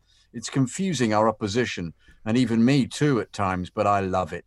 The other thing I like about Hakim is that he has that passing ability where you feel chances are being created almost out of nowhere. This is such a breath of fresh air when you compare it to a lot of the Route 1 side-to-side passing that we had to endure so much of last season. Interesting point, yes. Someone else who's impressing me, even more so than usual, is Mason Mount. Yeah, he plays like he's in turbo mode nearly all of the time. I love the sense of urgency about his game. You can tell how passionate he is for the team and the club by the incredible shift that he puts in every week. It's not just offensively, but defensively as well. You get the distinct feeling he's going to be a world-class player in years to come. I can see him as the England captain too one day. I love listening to the FanCast each week. You guys regularly have me laughing out loud. I feel that as I get to know each of your personalities better, everything becomes all the more amusing. I love how Chidge is generally the patient, forgiving, and often level-headed fan, whilst JK can be, well, let's just say, a little less so. I do have to say, however, that as a supporter, I often find my feelings and frustrations aligning with that of JK's. Not tonight. I look forward to JK's been eating the happy pills tonight, that's for sure. I don't eat them, Chidge. I stuff them up my arse. I look forward to the rants. Like bleach, mate. Exactly. I inject them and can't help but wonder if there should be a place for them in the running order of the show. Yes. Well, you can't. The trouble is, you can't have Chidge's rant or Mark's rant or JK's rant or Dean's rant because the rant needs to come out of the show. It's organic. Yeah. If you had this, it's your turn for your rant. You go, I'm not feeling very rant-like, actually. Sorry, and then you wouldn't do Spontaneity, mate. Indeed. You mentioned how Mason Mount was the square peg with the 4-2-3-1 formation. And though this is possibly controversial, I often feel like perhaps Werner is the square peg with the 4-3-3. I guess if Christian and Hakim are both fit, then Werner will play as the striker. But while he's on the left, I feel he often goes missing for large parts of the game. You see, here's what I said. He makes a habit of always wanting to play more centrally, whilst it's nice to feel like we often have two strikers. And I know he's scored goals from central positions. I can't help but wish he would sometimes just stay out wide and that but perhaps miss that build-up play overlap from the left. Imagine, for example, if Werner and Chilwell began linking up down the left as well as Hakim and James do on the right. I think with Werner's pace as well, surely he could do some damage out there on the left. Unfortunately, my personal feeling is that Hudson-Odoi is simply not good enough right now. Mark me and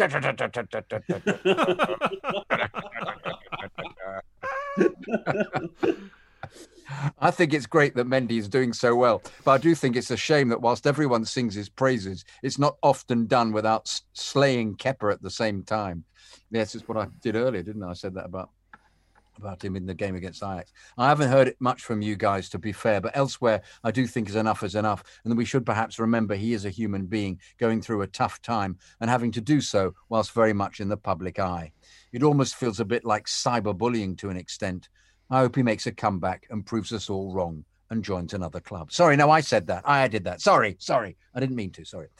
Finally, I think Kovacic needs to start instead of Jorginho. Yep, we agree. I get the distinct feeling that Billy is going to play a part when he returns. Good point. We haven't talked about him. How long is he off? Back soon. He's training. Good stuff. Looking forward to hearing your thoughts on the above. Much love to you guys always. My Tuesday mornings wouldn't be the same without you. Jake. Well done, Jake. Fab mail. Brilliant. Bless you. Good points. And absolutely spot on about Chidge, of course, who is indeed just the level-headed, patient, forgiving man that we all know and love. You should see me in real life. It's completely the opposite. But I think, the point, Jake, is that I think this is what makes the show what it is. I mean, it was born out of the desire to bring what we kind of do in the pub after a game to, radio, podcast, call it what you will. And that's why we love having, it would be terrible if we all sat here agreeing with you. I mean, actually, we have broadly agreed with each other all night, but it's hard not to when you've just seen the team you love spank somebody 4-1. But, disagreement and dissent is welcome on the show because that's what happens in the pub. Sadly, we do it now with less beer involved, but, it's emotional and we all have opinions and that's kind of how it should be. So if it comes across like that, then I'm, job done, really. On your other point about Kepa, Jake, I did write an article which went up in football.london a little while ago, making exactly that point that we need to think about Kepa. He's a young man, and he's very exposed as a goalkeeper. And I, for one, hope that Chelsea are looking after his mental health, apart from his, training and technical ability, because he needs support. So there you go. We got another one. Sorry, does anybody want to come? No, everybody okay? No. Dino wants to say something. Yeah, I'm just saying, Kepa, there was a similar piece that I wrote on him for the FanCast as well, about keeping him in mind when we're sort of what we're saying about him, because like you said, he's very young and exposed, and mental health is a big thing these days. It's a big push for people to talk openly about it, and just because he's a rich footballer doesn't mean he's not human. Quite right, Dino. And it was a very good article, by the way, that you wrote on the FanCast website. Mark? Yeah, I'd echo what Dean says as well. If anyone's read the book, German goalkeeper Robert Enke, tragic story. So again, he's going through a hard time at the moment. And again, football is very unpredictable. We were here years ago with Dave Besson. Ian Portfield said that Dave Besson would never play for Chelsea again. Well, Dave Besson lasted a lot longer than Ian Portfield did. And hopefully we don't get it. But if we had injuries to any of our goalkeepers, Kepa would have to step in. So again, hopefully, he'll get back to being the good goalkeeper he was. Mark, you'll be proud of me, because in my article I managed to name check the Robert Enke book, Albert Camus, and Wim Wenders. My God! I got the hat trick. But the Robert Enke's book, it is a remarkable book. If people haven't read it, it is. Yeah. Turmoil he went through, and I think he was a German international. He played for his country as well. Yeah, very, very sad. For those of you who don't know, he was a young German goalkeeper who committed suicide. So this stuff is real, man. So you got to be careful, look after people. Okay, Andrew Davies is our second stupendous email of the evening, and he says, "Hi Chidge, apologies for this long rambling email. I hope you have time to fit it in somewhere. Ever since the relevant preview show, this has been stuck in my head. You mentioned that our Russian opponents in the Champions League are made up of a collection of ageing journeymen, and every time you say their name on the show, I think of one thing: Krasnodar. Simple things, eh? All the best, Andrew." It's absolutely brilliant. Oh, the joy of it. Okay, so only 2 emails this week, but hey, I don't mind. Sometimes we get loads, sometimes we only get a few, but we always read them out, because that's how we roll. Get loads, we do them in a separate show, don't we? Yeah, mate, I tell you, if we get too many, we have to, because otherwise, the poor, those who are with you and I think I wouldn't keep them here that long. Anyway, easy. ChelseaFancast@gmail.com, that's where you send them to, or at Chelsea Fancast on Twitter, or Chelsea Fancast on Facebook, or at Chelsea Fancast on Instagram. Any other? Oh, Patreon. Yeah, you can send us messages on Patreon. We will read them out. Now, this is arguably the most important part of the entire show, of course, the Prem Predictions League. I've got a question, actually, before I get on to this.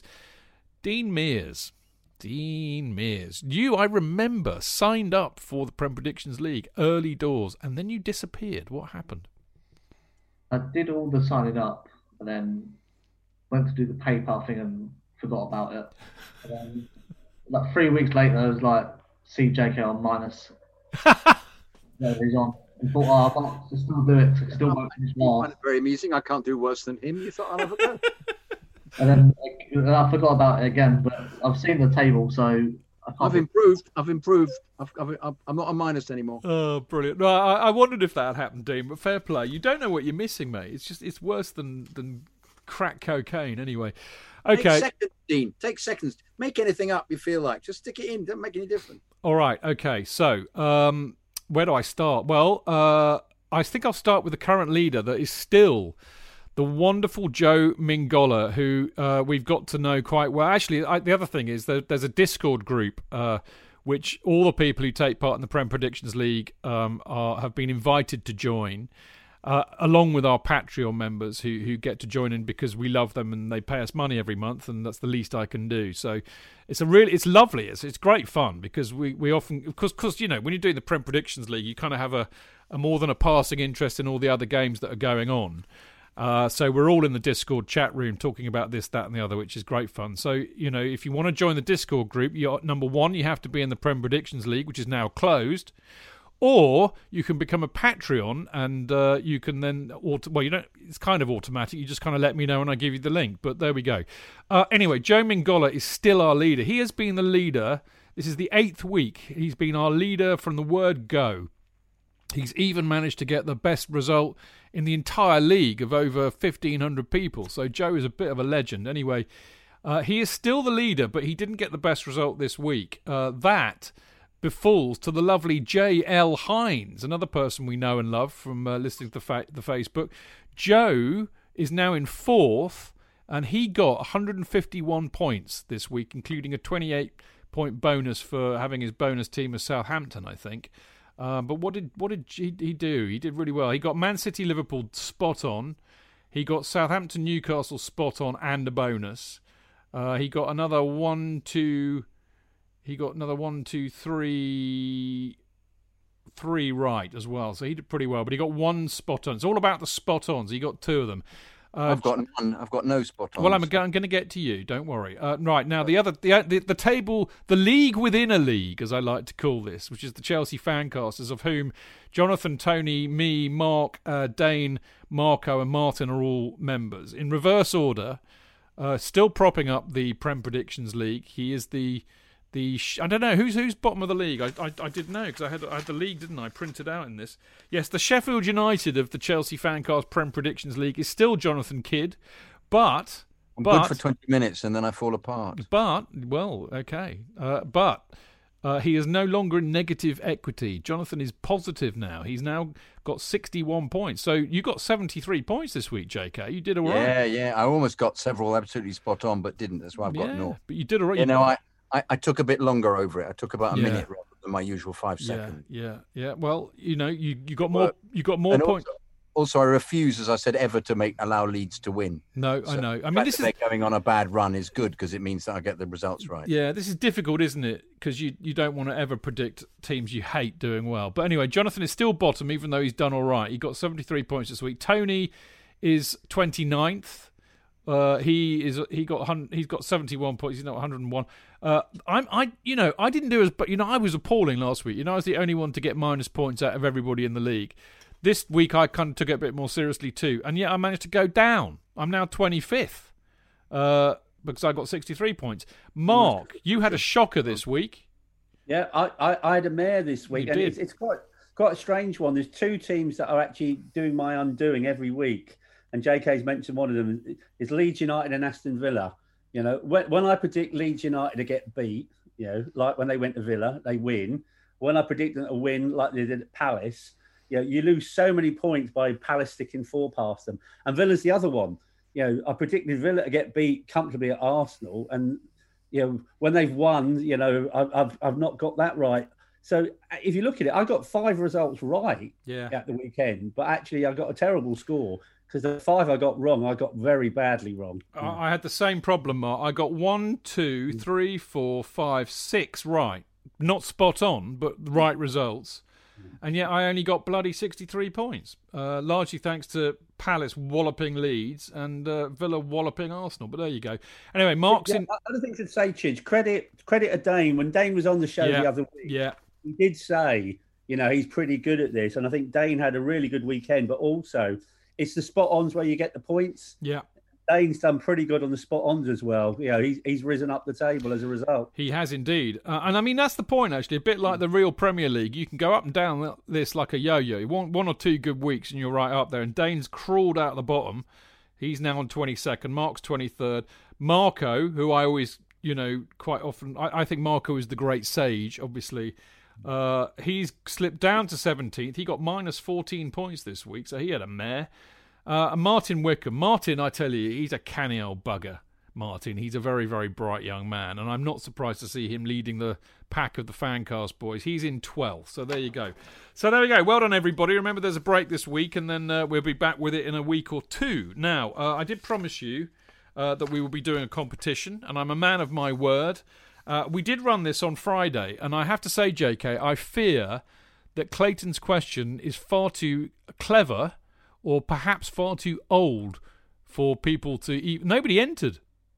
Astonishing. No. Normally people do, yeah. Normally people do. So, I mean, when we did the last one for Marco's book, we had 5 that night. Yes. Anyway, I'm going to read it out again, and I'm going to read it out in a way that hopefully people will understand a little bit better. Okay? Bit more information.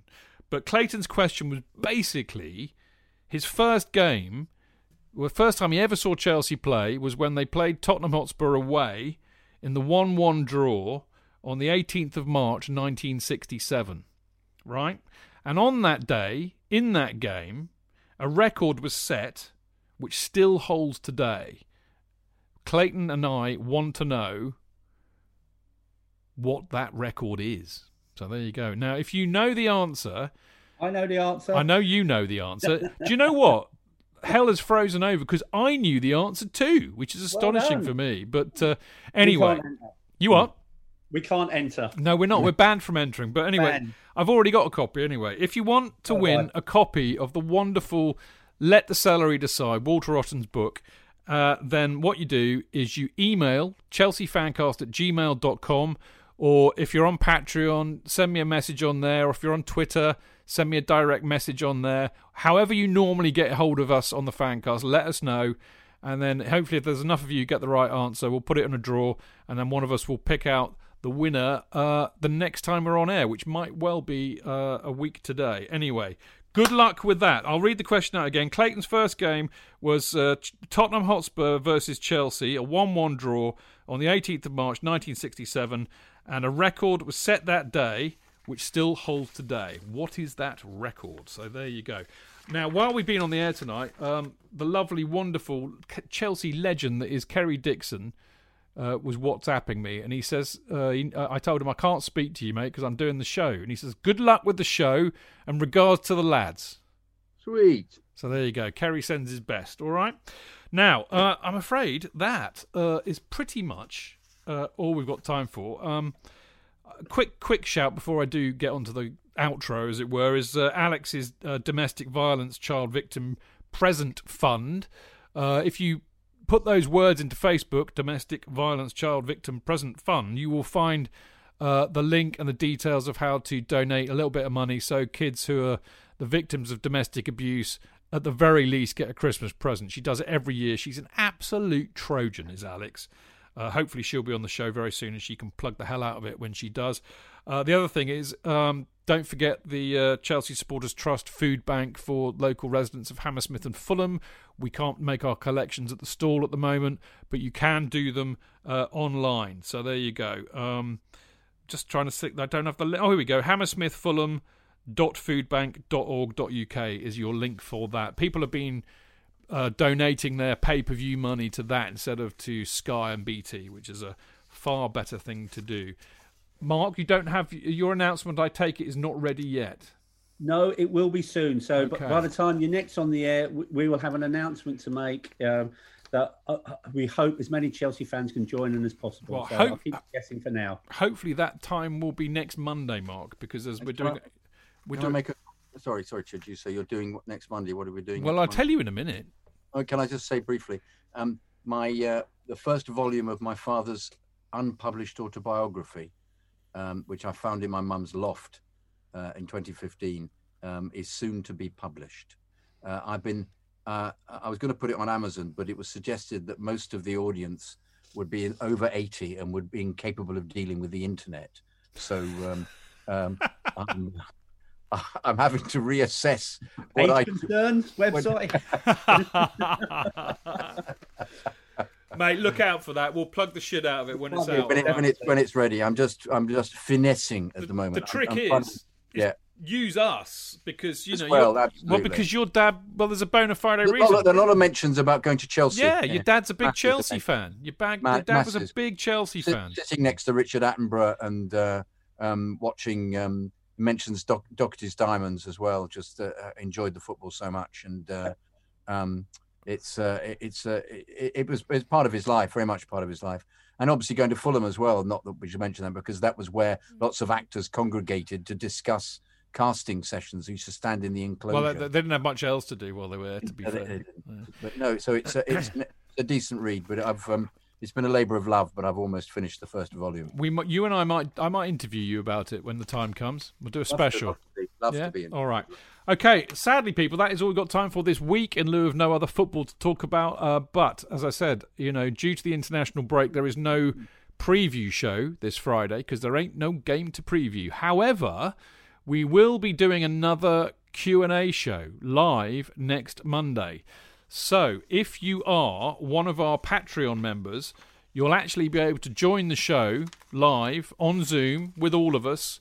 And of course, all of the Mixlr listeners can still ask questions from the Mixlr chat room because we'll be putting it out live on there. I will put a message out with the Zoom link on Patreon this week so that you can let me know if you intend to join us. Please let me know if you do intend to join us. That would be nice. But I don't think there's too much of a limit on how many people we can have in there. But yeah, that'll be a giggle. The last one was great fun. We had a few of us in there. It's welcome, as they all know.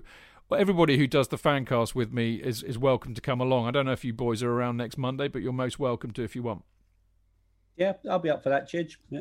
And we may have your special announcement, Mark, as well. I think we will have my special announcement. Well, there you go. Special announcement might even be this week. Well, there you go. Even more reason. I even get it to coincide with my birthday this week if I'm really good. Well, when's your birthday? On Wednesday. It's on Wednesday. All right. Happy birthday for Wednesday, mate. I hope I remember on the day.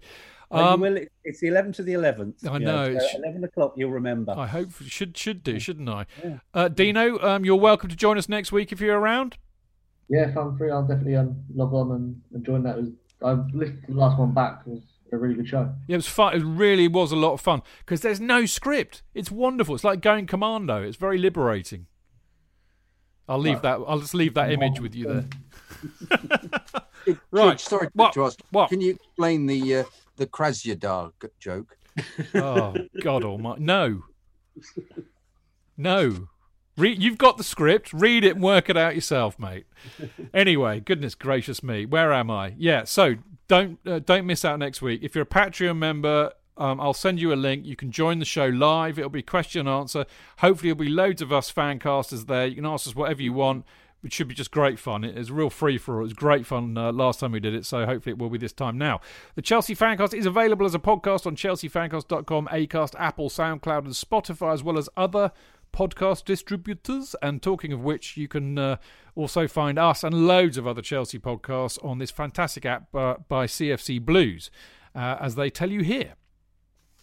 Now, I got another email in this week which didn't really fit into the category of emails, but this is just too good not to read out. I mean, those of you won't have seen the script, actually, so maybe you, I don't know, maybe you wouldn't have seen this version of the script. This is just delightful, all right? I got this email. It could just be spam. It could be made up. I don't know, but I'm going to read it out anyway.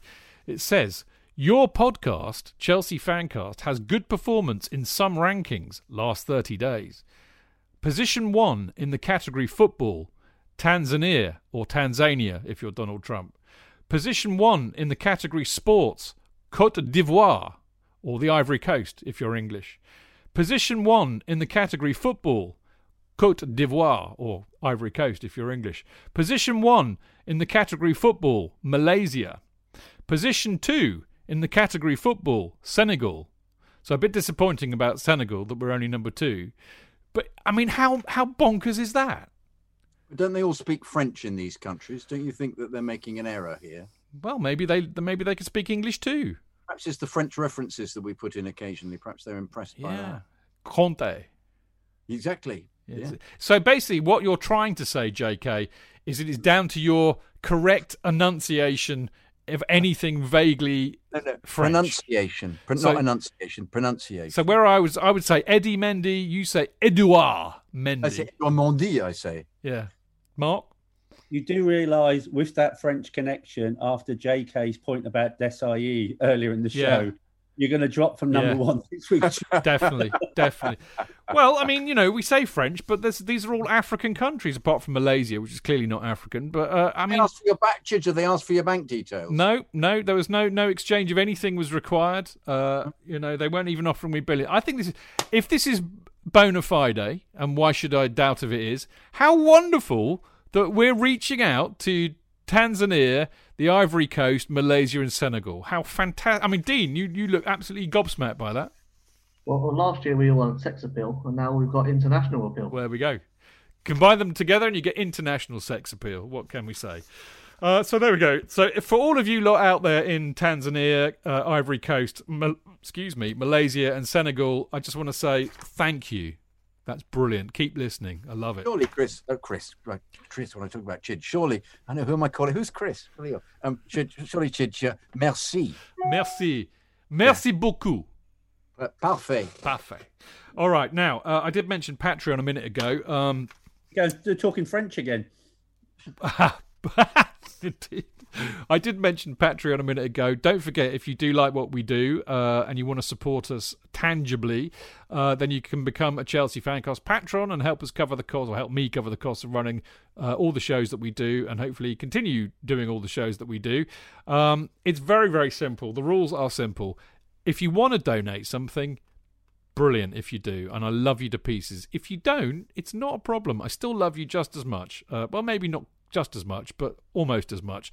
Very, very simple. Go to Patreon, patreon.com/Chelsea Fancast. Now, I'll be honest with you. I know that there are people out there who dedicate their lives to making Patreon sites the biggest load of wonderfulness ever, with like all this exclusive content and tiers this, tiers that, badges, stickers, you know, I don't know, maybe they give you their used knickers or something. I don't know. Whatever they do a lot of work. You won't get that from me. I'm far too bloody busy, all right? But what I do promise is that if we do special things, I'll always try and make sure you're first in the queue.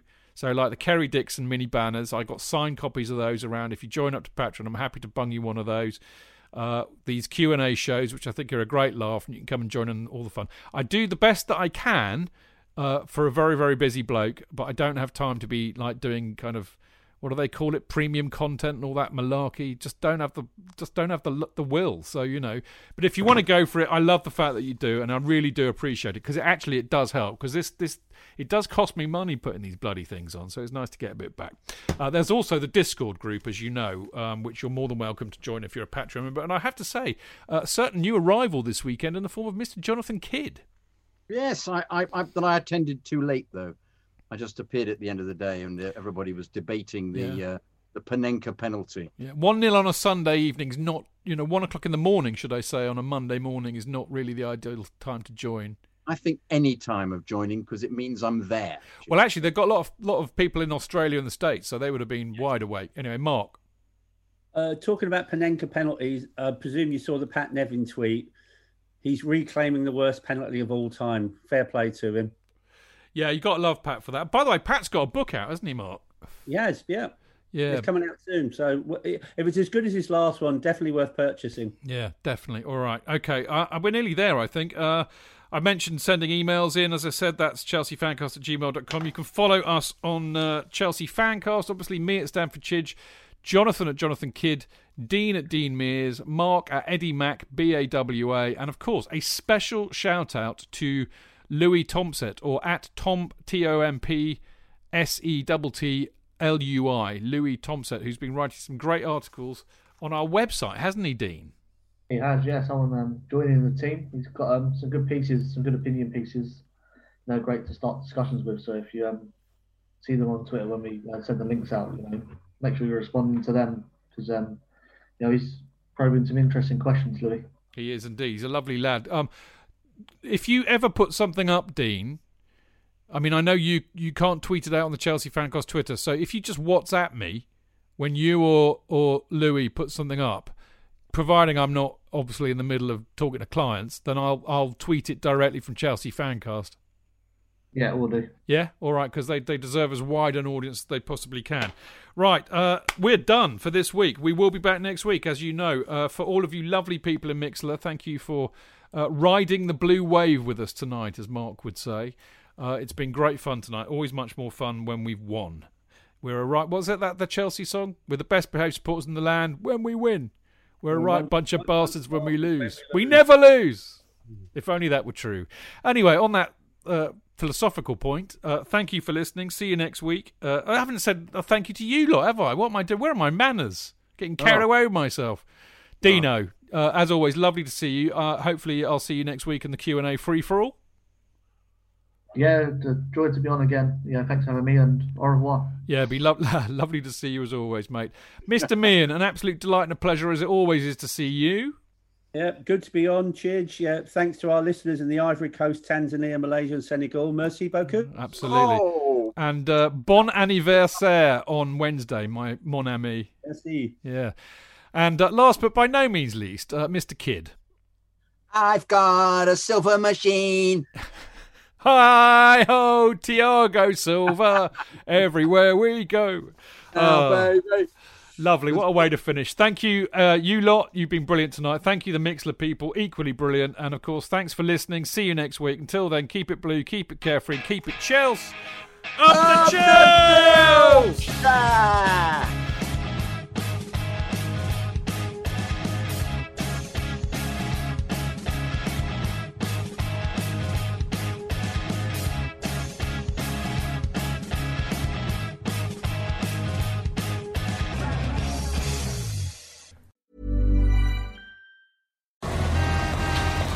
Das Leben kann hektisch sein.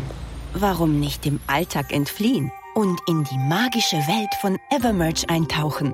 Evermerge ist ein magisches Land, das mit jeder Entdeckung größer und besser wird. Werde ein Merch-Master. Baue und sammle einzigartige Gegenstände oder verschönere deine eigene wundersame Welt. Im Land von Evermerge gibt es immer etwas zu tun. Evermerge. Jetzt kostenlos im App Store herunterladen.